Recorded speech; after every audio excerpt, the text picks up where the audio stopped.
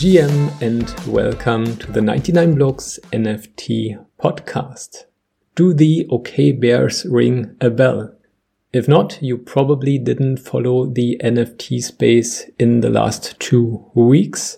But before I talk about the OK Bears and Solana NFTs in general, here's a recap about Solana. Solana is a layer 1 blockchain which has the main features of being fast and having a high throughput. Being fast is regarding the block time, which is just 0.4 seconds.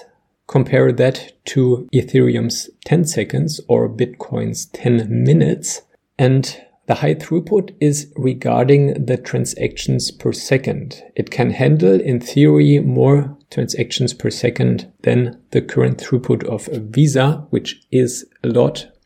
And another difference to other blockchains is the Rust programming language, which it uses for its smart contracts. And Ethereum, on the other hand, uses Solidity, as well as some other blockchains who followed Ethereum. And based on that, there's an obvious disadvantage, because if you developed applications before for Ethereum, you cannot just copy-paste them to Solana, but you have to create them from scratch. But on the other hand, the Rust programming language is more powerful. So that's as well an advantage. And because it's cheap and fast, Solana is interesting for projects which have thousands of users. And there is another thing that I heard why it's interesting for big projects is because it's predictable.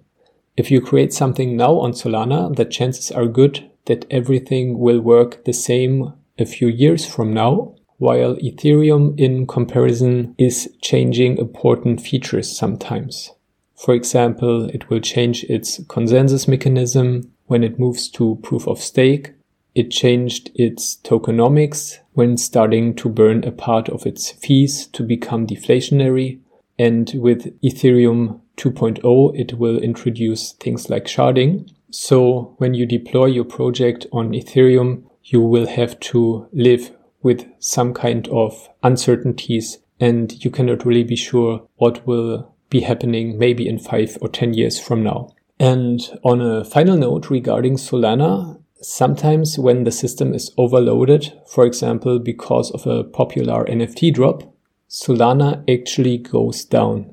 And that seems really weird to me, because it's not just clocked like Ethereum, which might be slower and your transactions might be stuck in a queue for some hours. No, it actually goes down and they have to restart the network. And that's crazy to me, because a blockchain always seemed to be a thing which doesn't even have the possibility to be restarted.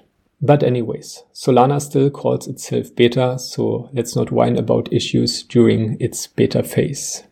Alright, and now that we know Solana is fast and cheap, and when I say cheap, I mean below 1 cent per transaction, that means as well that trading NFTs on Solana is cheap and fast. A general observation: just 2 weeks ago, I spoke with people at a NFT meetup about how only NFTs on Ethereum seem to have some kind of potential and seem to be interesting, and that NFTs on other blockchains like Solana are not that interesting for some reason. And during this discussion, I agreed, but I also pointed out that OpenSea is integrating Solana NFTs and that this might help to change this. And within these few days, the prices of Solana NFTs actually skyrocketed. And now, from the top 100 projects on OpenSea, 11 projects are already Solana NFTs.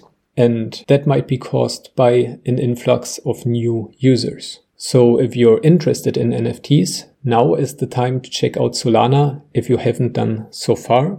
And on a side note, I heard that there are even NFTs on Cardano, and that it's still a difficult process to buy them. But if you want to take some risk and want to be ahead of everyone, you could check this out as well. But who knows if Cardano NFTs will ever be popular. Alright, talking about marketplaces. OpenSea is not the marketplace with the highest volume. Regarding Solana, the marketplace with the highest volume is still Magic Eden. it's magiceden.io. And for your orientation, I want to name a few projects that some people consider blue chip projects on Solana. That would be Solana Monkey Business, the D Gods, the Thug Birds, Taiyo Robotics, the famous Fox Federation, and maybe the OK Bears. And I'm saying maybe because the OK Bears just launched recently, so it's not really possible to say if they're a blue chip project, but they did the most volume of any NFT collection on any blockchain. They did more than the Bored Apes and more than the VeeFriends. And that really puts Solana NFTs on the map for everyone. And if you want to buy any Solana NFTs, guess what you will need? Exactly. You will need Sol, the native token of Solana, and you will need the Phantom wallet. It's a browser extension just like MetaMask. And as soon as you have some Sol on your Phantom wallet, you're good to go. You just need to go to Magic Eden or OpenSea or one of the other marketplaces, and you connect your wallet, and then you're able to buy the Solana NFTs. I think with that we covered the most important basics. Happy decentralizing, everyone, and talk to you next time. GM.